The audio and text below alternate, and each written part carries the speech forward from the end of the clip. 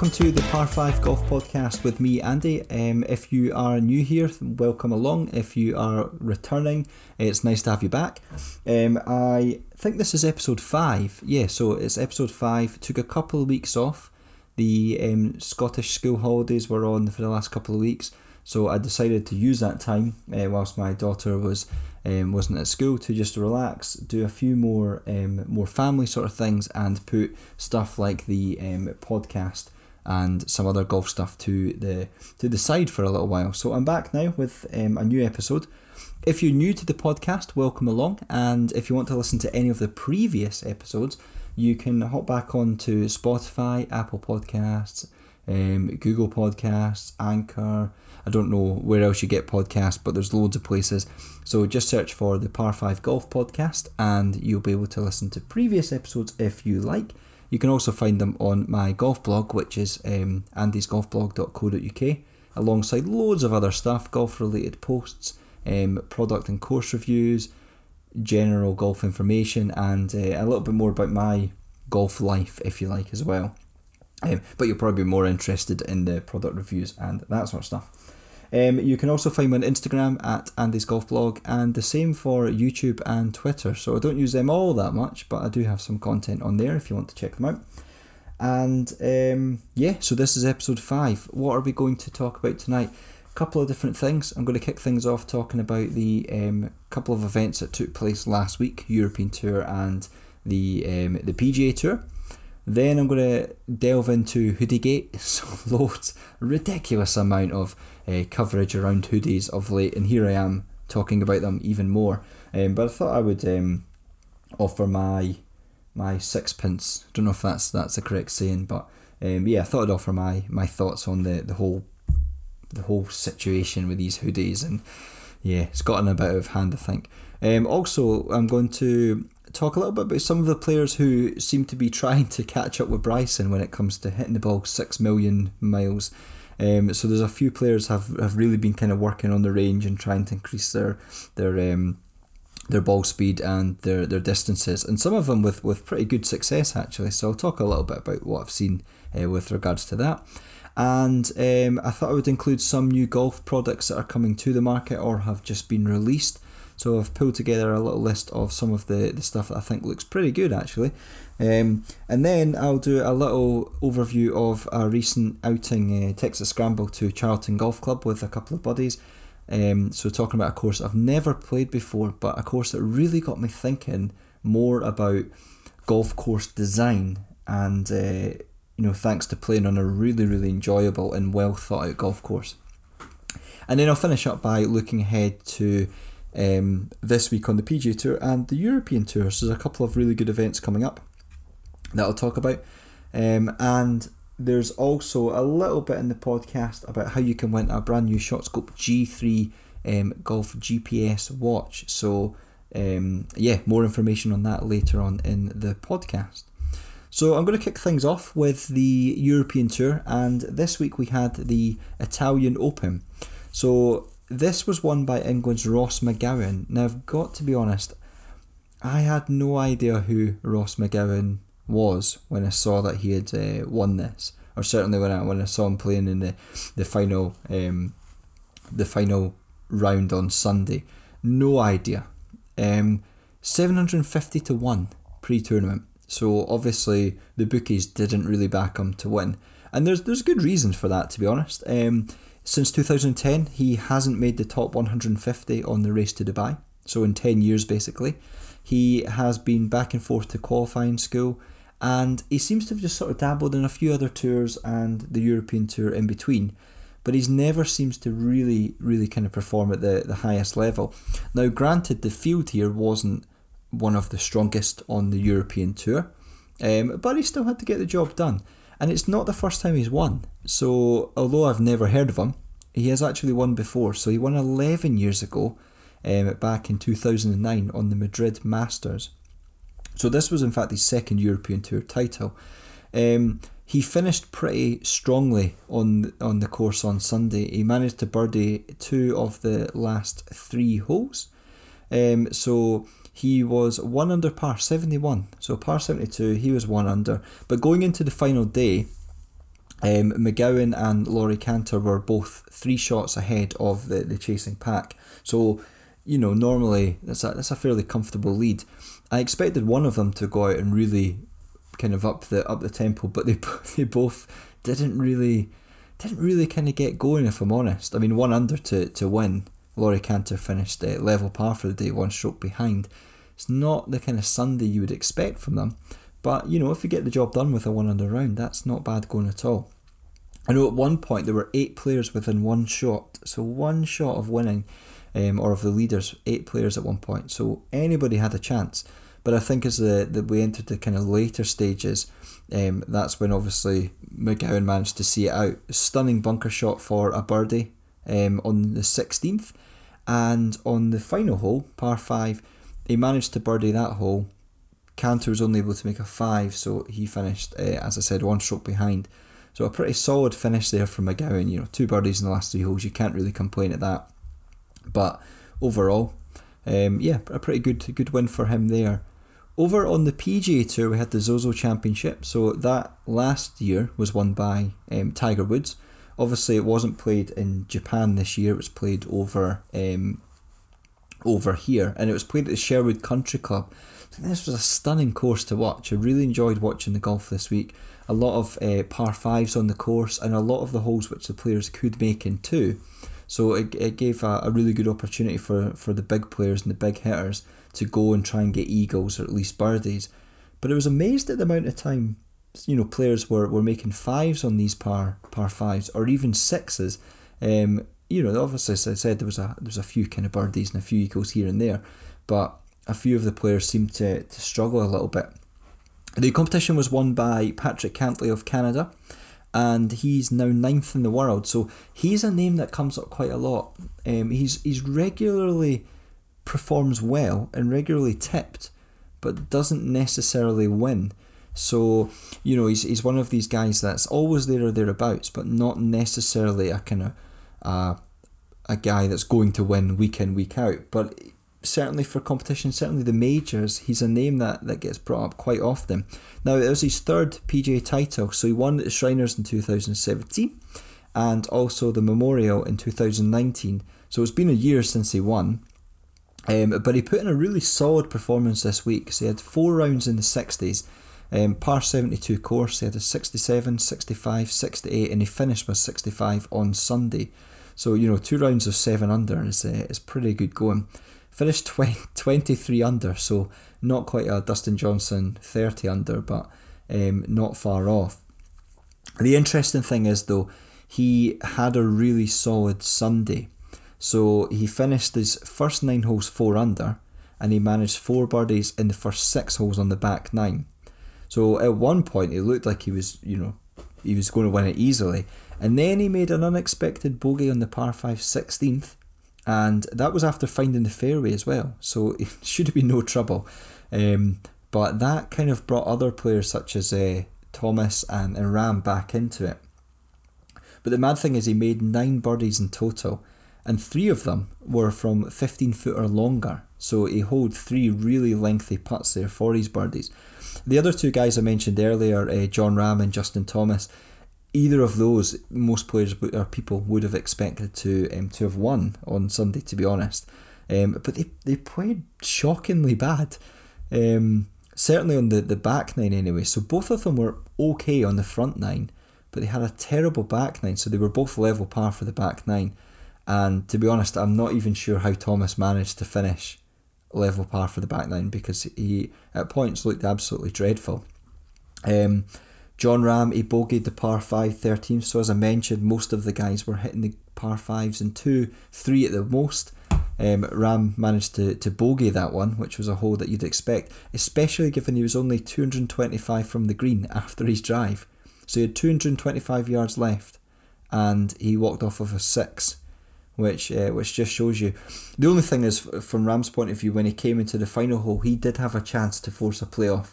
So he did get on the green in 2 on the final hole, and he certainly had a chance to make his birdie. Only just missed that, but that then kind of obviously meant that Patrick Cantlay was crowned the winner. Thomas had a similar option on the last hole, to force a playoff, but unfortunately for him, he had to find the hole from the fairway. So he actually produced a really good approach shot, to be honest, and he was quite unlucky. It was right next to the pin, but a birdie there was enough to give him a tie for second.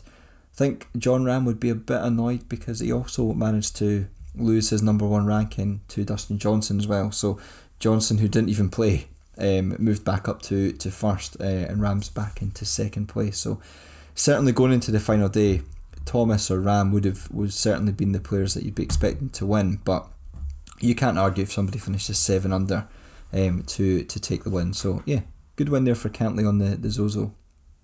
Okay, so moving on to something that's become just all over social media of late is Tyrrell Hatton's hoodie. So back at the PGA Championship, he basically wore a hoodie every single day. So one of these Adidas golf hoodies. And then at the weekend there, Rory was wearing his Nike one at the Zozo. And after Hatton was wearing his hoodie, there was this massive debate around should people and players be able to and allowed to play in a hoodie.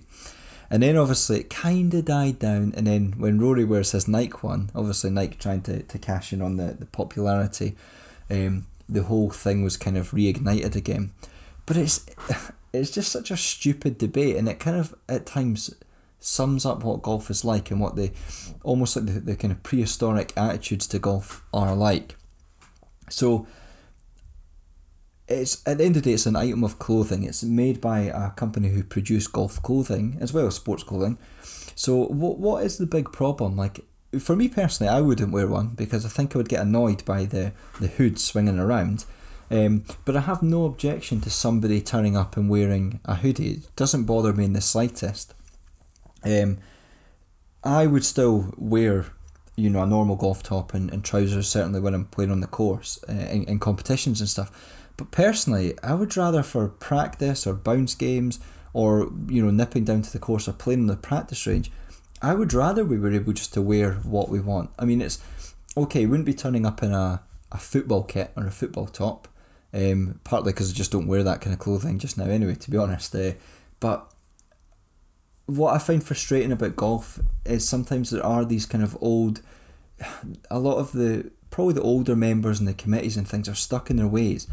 And the idea of like allowing people to wear a hoodie just seems absurd. I remembered a few years ago, Nike brought out those collarless t-shirts, and they were really popular. And there was a lot of debate at clubs about, should people be able to wear this? What is the need to actually wear a collared golf t-shirt? I just don't understand it. Or a polo shirt. Loads of times, as I said, I just maybe want to nip down to the course on my lunch break to play a few holes, and I need to get changed out of my clothing that I'm wearing just now working from home to go down and just hit some golf balls on the range because I'm worried that someone's going to be like, that's not, it's not the proper golf attire. And it's really frustrating because it eats into your time. I just want to go and hit a couple of golf balls. I can understand for competitions, maybe wearing proper golf attire. But if somebody wanted to wear a hoodie in a golf competition, it wouldn't bother me remotely. At the end of the day, I think you should be able just to wear what you want. I think this idea of golf clubs being these kind of like elitist places and keeping the prestige and whatnot is one thing. But if you're going to be looking to the future and trying to bring in younger members and people who are interested, they're not all going to wear Pringle jumpers and +4s. They're going to wear clothes that is current in what their idols that they're watching are wearing and what the companies are selling in the golf magazines and golf shops. So I don't think it's necessarily a bad thing, to be honest. Interestingly though, from a kind of psychological point of view, if you like, I remember when I used to play snooker back in the day, and don't usually admit that because it's bad enough when you tell people you play golf and they think that's boring. Then you tell people you play snooker, and I think that's like a new level of dullness. But when I used to play as a junior, I always remembered the coach who coached us would tell us if you're playing in a competition or a tournament, you should always turn up in your black trousers and your shirt. And this was the age of like 12 or 13. And he was saying it actually gets you in that kind of mind frame, and you're ready to play because you're dressed for it. You feel in the zone, if you like. Whereas if you just turn up for your tournament in your jeans and your t-shirt, you'll probably treat it more as a kind of practice round and just playing and not as a competition. And that's where I think when it comes to an actual golf competition, and a monthly medal or a weekly medal, I could see, people wanting to wear golf gear, and I would want to as well. If it was a hoodie, again, wouldn't really bother me, but it's still a golf item.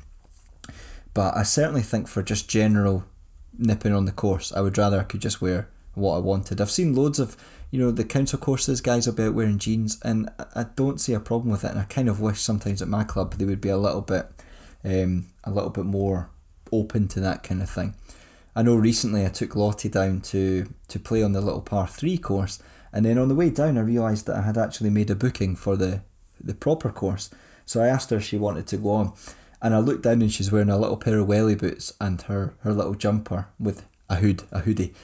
And I thought to myself, I don't actually know if anyone's going to say anything. So I kind of just went on the first tee, and I was waiting for somebody to bring her up on it. And bear in mind, she's only 5 years old. But thankfully, nobody mentioned anything. I do think, though, if I had been the one turning up wearing a hoodie, probably would have been a slightly different situation, and something may have been said. But as with anything, I often think of these sort of situations, as time goes on and maybe the older members, the people who are a bit funny about these kind of things, when they all pop their clogs and move on and leave the clubs or die off, and the younger guys come through, hopefully things will change. I know certainly if I was to be involved in years to come in the committees, I couldn't really give a toss if people want to wear that, as long as they respect the course, as long as they respect other members, as long as they enjoy themselves, and as long as they're paying into the course. What's the problem? I would far rather some guy in a hoodie was hitting the green and repairing his pitch marks and putting his divots back than some guy who thinks he knows everything and he's ingrained in the club wearing his Pringle shirt but doesn't bother to look after it but pays his fees. I would much rather take the money from somebody who does their bit for the club and looks after it and wears a hoodie. But yeah, the funny thing with golf clothing is it's very much changed over the years. So good few years ago it was, you could wear like your chinos or the cream coloured khaki coloured trousers, and as I said, your standard polo shirts. But nowadays it's changed so much where you've got the collar shirts. You look at what Nike produce. I mean, some of their stuff I think is absolutely repulsive.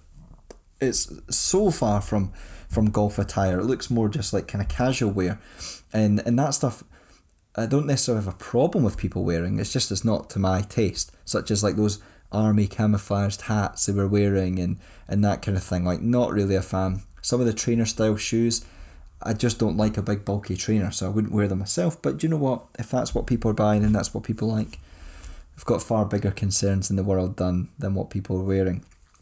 I did laugh the other week though when I went down to my mum and dad's. Obviously stayed outside, I wasn't in their house before anyone says anything. But my mum had a pair of my dad's old golf shoes, and she was asking if I thought they'd be any good for giving to the charity shop. And my dad's one of these guys who has never played golf. He just bought golf clubs because sometimes his work would have outings, that kind of thing. But these things were absolutely vintage, and I said to her, I was like, Mum, these nobody would buy these anymore. These aren't the kind of shoes that FootJoy sell or other companies make anymore. Nobody buys that. Nobody wears that kind of thing. And she kept saying, well, they're quite good. Somebody might pick them up and I don't want to chuck them out. But that's the kind of thing, like that's where that sort of stuff belongs, is in a charity shop for someone to buy it and never to wear on a golf course, or they belong in the bin. As I said, I think styles and fashions completely changed, and I would hope that as time goes on, that kind of stuff gets pushed to one side. This whole debate about wearing hoodies and that kind of thing. Like, I'm discussing this now, but it shouldn't even be getting any airtime, because it just really doesn't matter.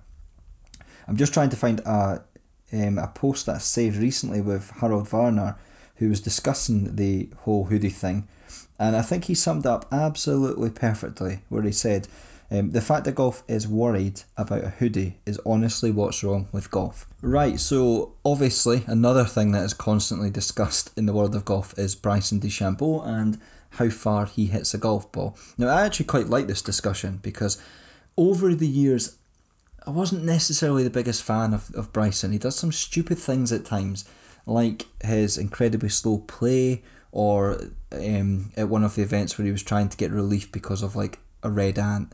Stupid things like that kind of almost, I think, reflects on him really, really badly.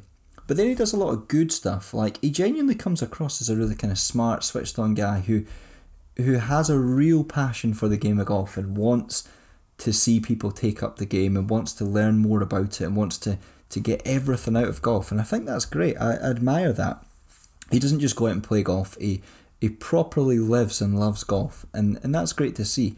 And his whole, ethos now of hitting the ball as far as you can and bulking up, I think it's great because it does make people think. And if other players are wanting to compete with him, then they're going to have to do their bit because they can't be 100, 150 yards behind him off the tee. It's just not going to work.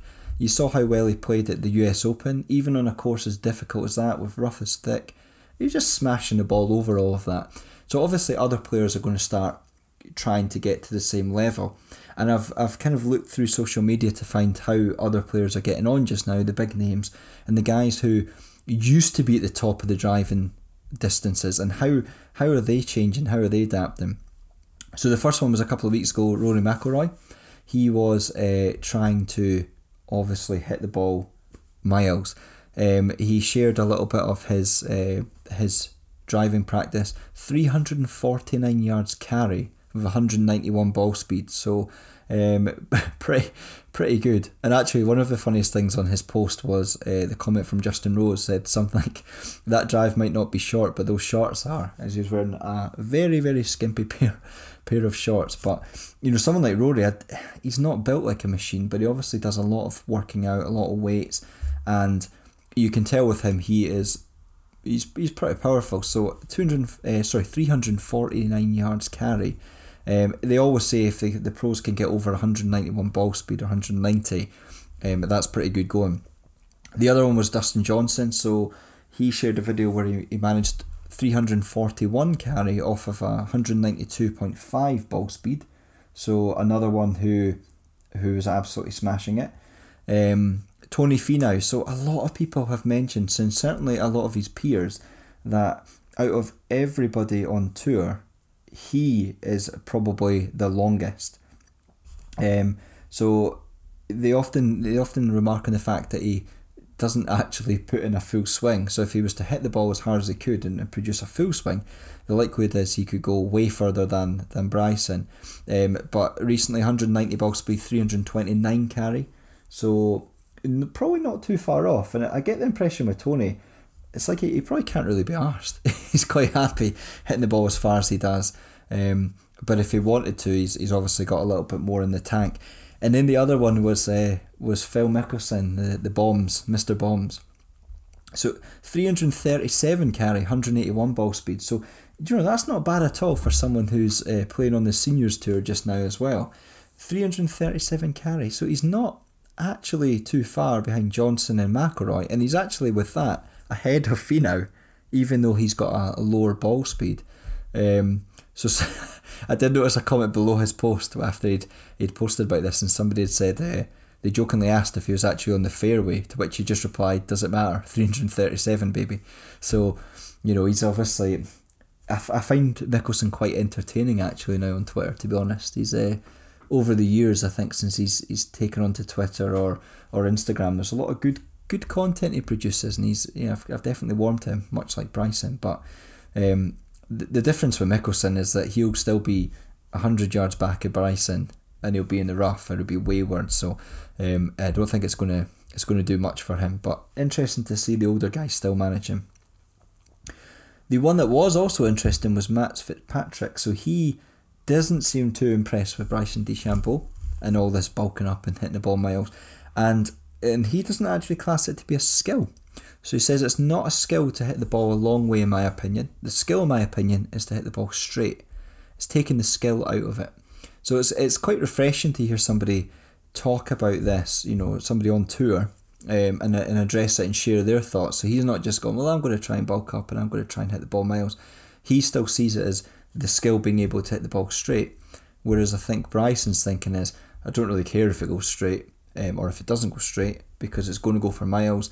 On current course setups, it's going to take the bunkers out of play, it's going to take the trees out of play, And at the end of the day, even if I'm in the rough, I'm only going to be hitting a little wedge into the green. Whereas if I was to try and hit it straight and be 60, 70 yards back, I'm hitting a different club. So, yeah, I think Fitzpatrick's by no means one of the shortest, but he's certainly not one of the longest. But I think he'll probably just stick to his game and see how he gets on. But I don't think you'll be seeing him hitting the ball 400 yards anytime soon. Which actually reminds me, I don't know where I saw this. I can't find the picture. I'm just looking just now. But I think DeChambeau recently he actually shared a post, I think, where he had managed to get over 400 yards. So 400 carry. I can't find it. I was just looking through my phone just there. But that just goes to show he's obviously building up to it. And if he can get to 400 yards, and that was without even going to a longer driver, I think it's pretty scary where he's probably going to go. But I don't know if it's the most enjoyable golf to watch, the guys just smashing it off a tee like that, because I do quite like watching a little bit of effort and creativity and shot making, and even seeing irons into the greens rather than just seeing the guys chipping it on the green from the edge. So a lot of the players are trying to catch up, but I think that's the way it's going to go. All the young players that come through, they're told to hit the ball, certainly in America anyway, hit the ball as hard as you can, and I think that's the way certainly the game is going. So what else have we got? A couple of new products to hit the golf market just now. I'm going to kick things off with the ShotScope Pro L1. So as you may or may not know, I receive the ShotScope products and often review them. And I was delighted recently to receive the Pro L1, which is a rangefinder. So if you're not familiar with ShotScope, they have produced the G3 and the V3 ShotScope watches. And the V3 allows you to track your performance, so it tracks all of your shots on the course, but it also provides you with GPS yardages to the holes, whereas the G3 provides you just with the GPS. So if you're not interested in the shot tracking, you can use the watch just for GPS data and data distances to the hazards and stuff. But they decided to bring out a rangefinder, and that's what the Pro L1 is. Now, if you want to find out more about this product, head over to my blog, and you'll see on the homepage there's a link to my full kind of unboxing and product review / overview. There's a video on there, and there's also a full blog post. So I've got loads of pictures, loads of information. But essentially, it's £199. Again, you can head to my blog and you'll find the link to where you can purchase it from. But it's a rangefinder that obviously gives you the yardages or meters to the pin. It has the kind of pin lock technology, which means as you're moving it around, you can lock onto the pin, or you can decide just to scan, so you can keep your finger on the button and scan around. Interestingly, there's also a speed mode, which I've never used, but I guess you could use that to see how fast the guys in front are, or how slow are walking. And it has a slope technology built into it as well. So I used this recently and I was really, really impressed on my course, because there's a lot of holes which, to the eye, and I've played this now for half a year, to the eye the hole looked like it was uphill or downhill, and then when I fired the rangefinder on it and the slope technology, it turns out there's no increase at all. So I was often taking an extra club or taking a club less, because to me I thought it was up or downhill, and it transpires that it wasn't. they're just relatively flat. So I found I learned quite a lot on my course just out the other night, zapping different pins, and there were a few holes which, in my head I was thinking that's 5 yards difference, so maybe adjust my club or my shot type for that. And then when I had a look through the slope technology on it, it turned out it was actually maybe closer to 15 yards difference. So it's an interesting one, because I tend to use the GPS watch, and that gives you obviously the yardages to the front, middle and the back of the green. But I think whilst I'll still definitely use that, because it's great when you can't see the hole, I like the idea of having the rangefinder as well when you get closer to the hole and you want to pinpoint a specific pin. So maybe if you're like 60 yards out, but the pin's quite a few yards on to the back left, you can zap at the pin and get an exact yardage to there. But also, even just for quickly finding a landing area for maybe like a par 5, you want to know how far it is to a specific point on the fairway, you can just quickly scan across and use that. So find the full review for the ShotScope Pro L1 on my blog. But this, really, really cool piece of kit from ShotScope. And it's great to see them moving off from just the watches into kind of different areas and looking at different pieces of technology, because they're a really good team. They've got a lot of good ideas. They've got a lot of good quality products there. And if you've got a kind of well-established brand now, it's great to see them soon kind of building on that and bringing new items out. So I will hope to catch up with ShotScope in one of my podcasts in the future. I know every week I bang on about getting guests on, but I am getting some lined up. So I'll get some guys from ShotScope on. We'll talk a little bit more about their current products and maybe a little bit more about what's to come. Okay, what else is new in the world of golf? Well, Titleist have launched their TSI2 and TSI3 drivers and fairway woods. Well, I say they've launched them. They've released information and screenshots, and there's a lot of guys, or pictures, there's a lot of guys doing reviews of them just now as well. These don't actually come out until the 12th of November in the UK. They're not cheap, that's for sure. So the drivers are retailing at £519, although I think I did see them on Clubhouse Golf for $499, so a whopping 4% off. The fairway's coming at £279. So as I said, they're out on the 12th of November. They look absolutely stunning, I've got to be honest. I think they look really, really nice. There's quite a few players have already put them in the bag. So Tommy Fleetwood, I think, has got the TSI3 in the bag. For me, the only problem nowadays with golf clubs is they cost so much money. So, like, if I was looking to get a new driver, I would have to have £500 to go out and get fitted for one of these. Even if I was wanting to get fitted for like a Sim or a Sim Max from TaylorMade, you're talking the best part of £400 or £500, and it just seems like an obscene amount of money. Personally, I would rather buy a driver that's a few years older for half the price. But then the issue there is you can't necessarily get fitted, or not on most fitting centres, because they'll tend to stick to the new products and the new equipment. So I'd be forced to then maybe go to somewhere like American Golf and kind of try out what they've got. But then there you tend to find that you're just picking a pre-owned one off the shelf that's got a standard shaft that you can't kind of mix and match between. So for me the products have just gotten really, really expensive.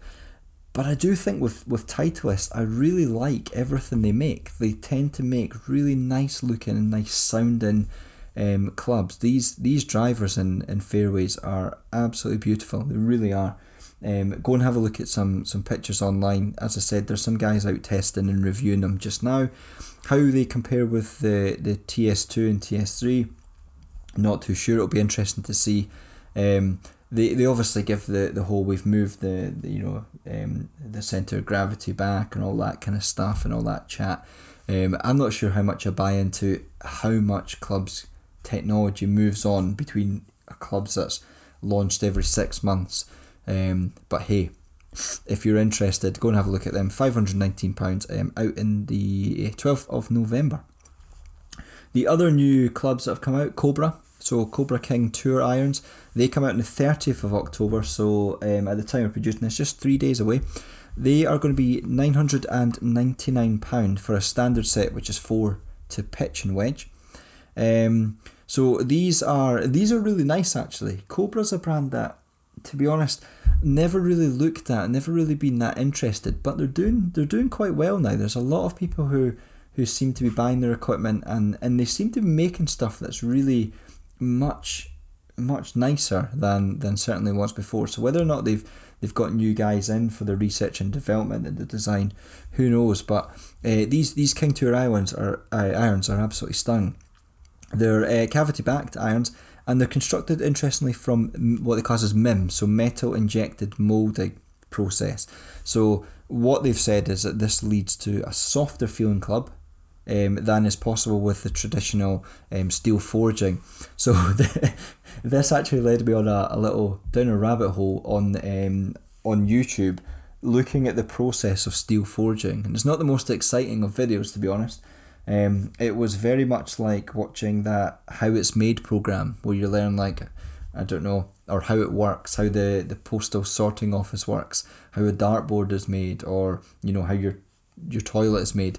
It was one of those kind of videos, really quite boring and bland, like the stuff you'd end up watching in high school on one of these TVs and VHS.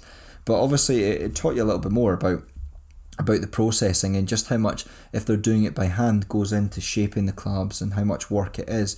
But they reckon with this metal injected molded process that it can create a softer feeling club, and this is great for feedback for players.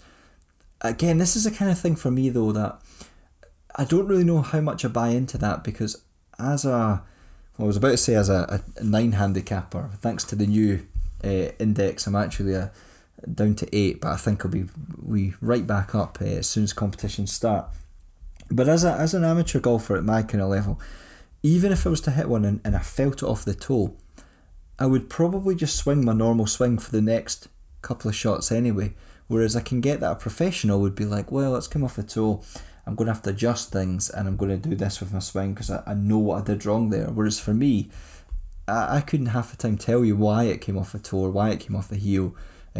So even being able to feel that that change and that miss hit and whatnot off the club head, I'm not really sure that would really benefit me as much. But what I will say is when you go from a sort of standard traditional club to the forged clubs like the blades, they have a really nice general feel. So I'm not talking about when you hit one well or bad, just the actual feel of the club for me. Moving from my TaylorMade R9s, which are about 10 years old, to my Nike VRs, which are also about 10 years old, I did straight away notice the difference in feel. And it almost, one of the things I quite like is that feedback for me is beneficial for instilling a bit of confidence, because when you hit a nice one, you instantly feel how nice it is.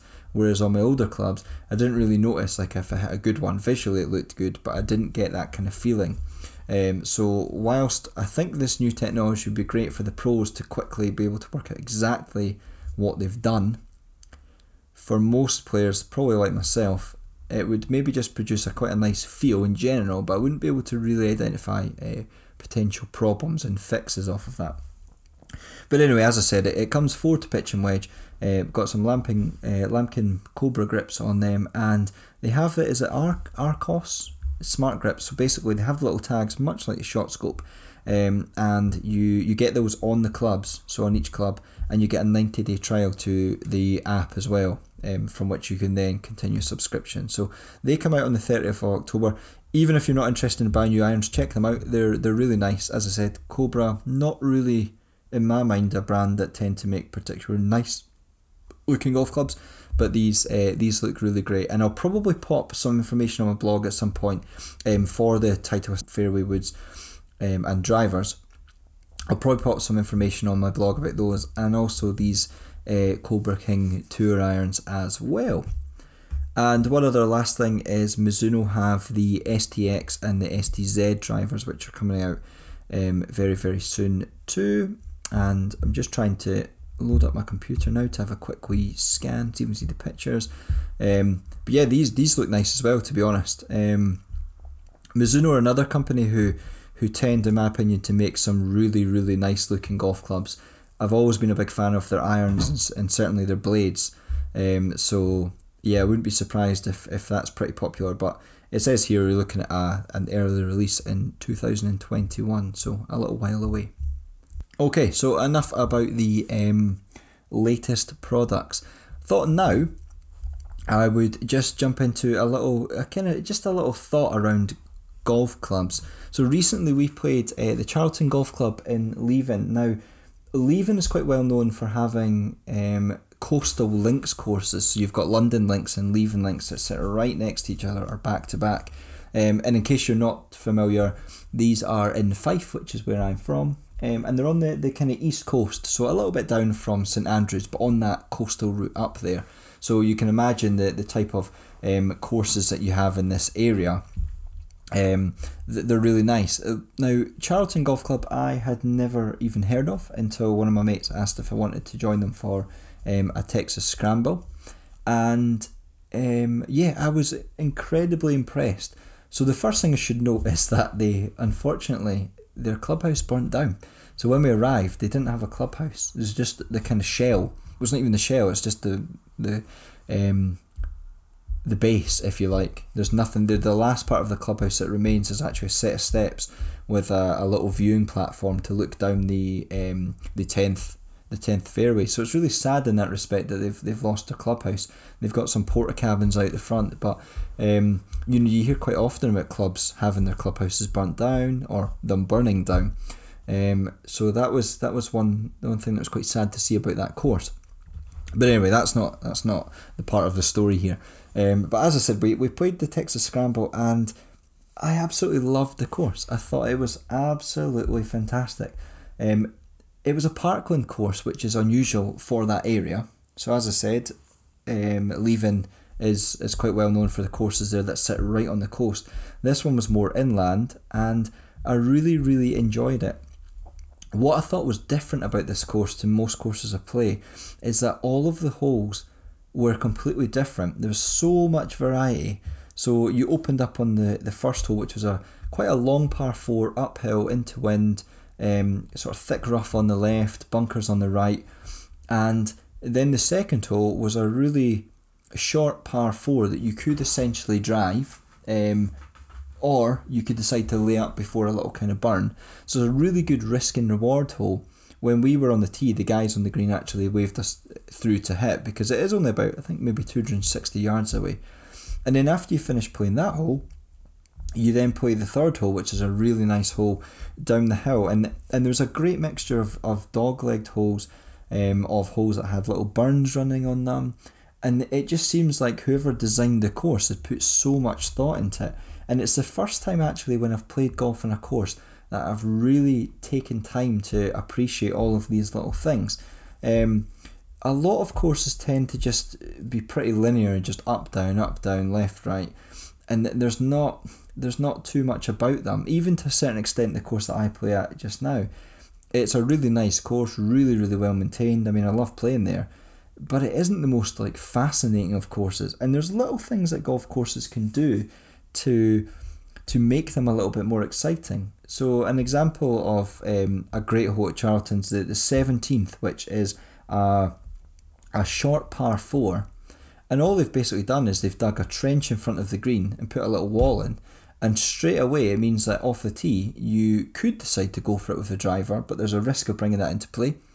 So most players will lay up, but then even when you lay up, because it's a very shallow green and it's got loads of undulations, your approach shot is really difficult to even from 60, 70 yards to actually get to stop on the putting, the putting green. So the fact is that they've thought about the course. Even some of the greens they had shaped around a sort of curve into the green. So if you think like a kind of U-shaped green, and they would tuck the pin in the back left. So you had the choice to either find the kind of flat centre of the green and look at 2 putts, or you could take the risky shot, which would be to go over the big hump to a kind of blind pin position, which didn't have much depth at it, so you could easily go off the back, and then you could be looking at maybe making a 5 or a 6.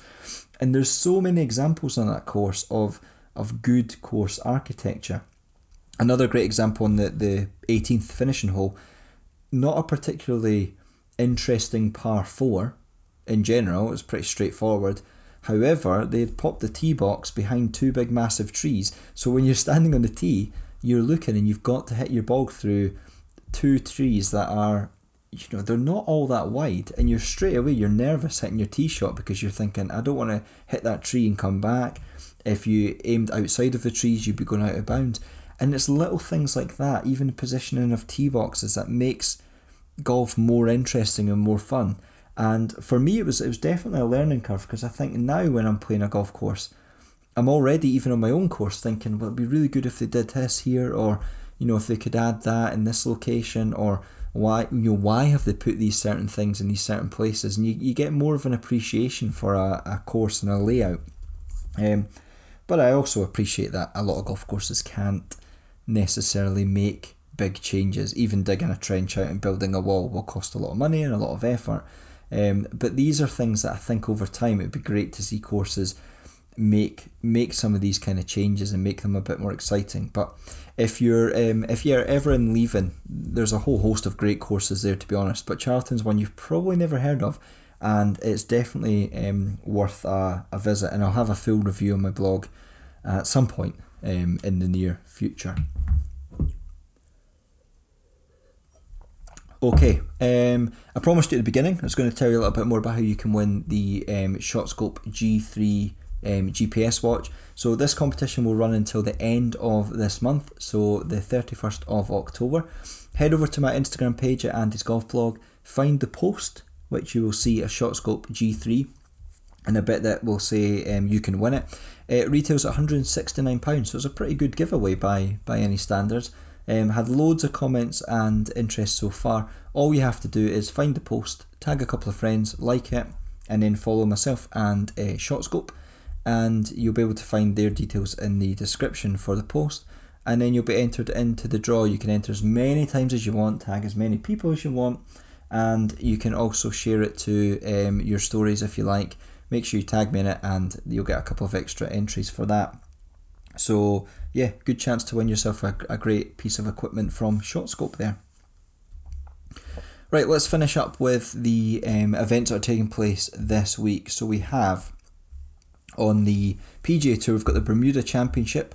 So it's the second time this event has been played, and it's getting played at the Port Royal Golf Course, funnily enough, in Bermuda. Because of the Masters taking place in 2 weeks' time, most of the players I think are looking to play the Houston Open next week, so have probably decided to give this one a miss. And obviously last week the Zozo, we had a lot of the bigger players, if you like, in that field. So there's a smaller prize pot here, only a measly $4 million. Still pretty good going. Usually PGA Tour events you'll be looking at $7 million, but yeah, $4 million for this one. And it's the first PGA Tour event since the COVID break, so back at the Players. It's the first tour event that's going to have fans. So not thousands and thousands, but 500 per day, so a very small amount of fans. I think what would be really good for atmosphere is if they all stayed in a group, obviously socially distanced, and then followed the main TV groups around, so that we could get that little bit of fan cheer and atmosphere in. 500 isn't many, and split across a whole golf course, you'll find that you might get a couple of people clapping behind a green here and there. But yeah, it's nice to see fans coming back, obviously as long as it's done safely and whatnot, and I'm sure it will be. That'll be quite interesting to see how that goes. But this event was won in 2019 by Brendan Todd. So he went on a good little run after this, actually. So after he won that, he then went on to win the Mayakoba Classic 2 weeks later. But this was 5 years after his first win at the AT&T. So he hadn't won in 5 years, and then he picked up 2 wins in 2 weeks, starting off with this one back in 2019.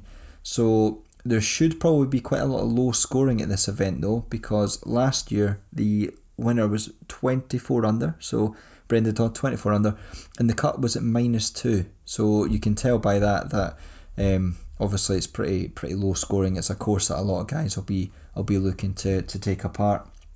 A couple of people who are playing major champions, including Danny Willett, Jason Duffner, and Podrick Harrington's playing as well. So yeah, I'll probably still give this one a watch. It's always interesting to see these events where you don't have the bigger names, if you like, because it gives an opportunity for some of the players who are maybe breaking through or are lesser well known on tour, a great chance of winning, and they've still got good chance to get FedEx Cup points here as well. So I think there's 500 up for grabs at this one.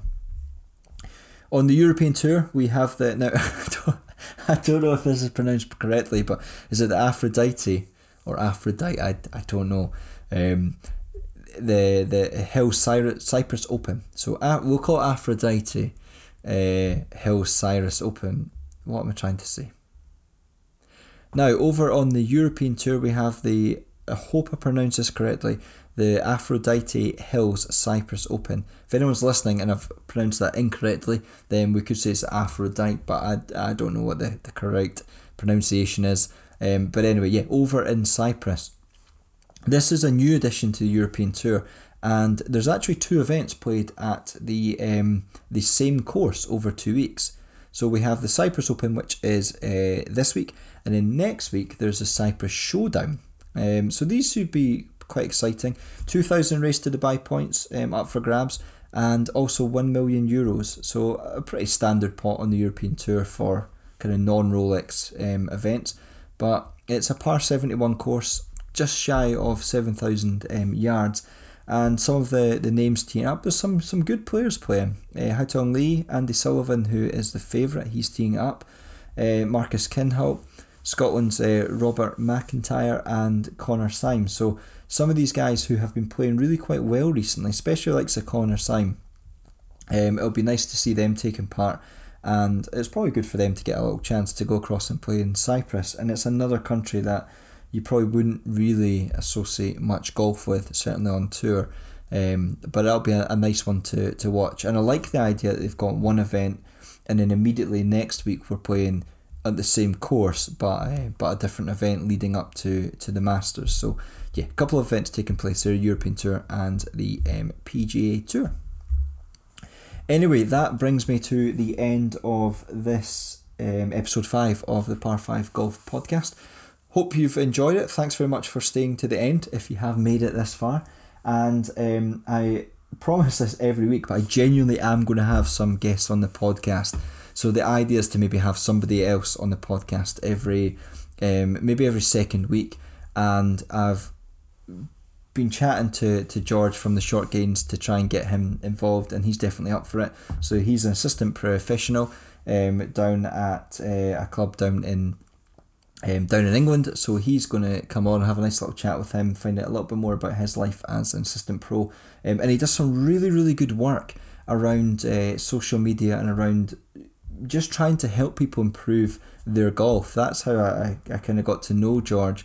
And I'm really looking forward to hearing his kind of thoughts on, I guess, how he's had to adapt things during lockdown, and then also coming out of lockdown. Obviously for golfers, things have changed on the golf course, but even going for lessons for pros, all of that's changed. He does a lot of great work with the juniors, so there'll be hopefully some tips there for people like myself who have a child who maybe we're looking to get them into golf or encourage their development in golf.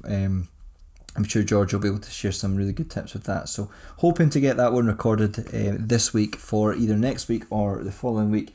And as I said, maybe get the guys from ShotScope on the line, get a little chat with them going. And there's a few other people that I've recently spoken to that I'd like to catch up with.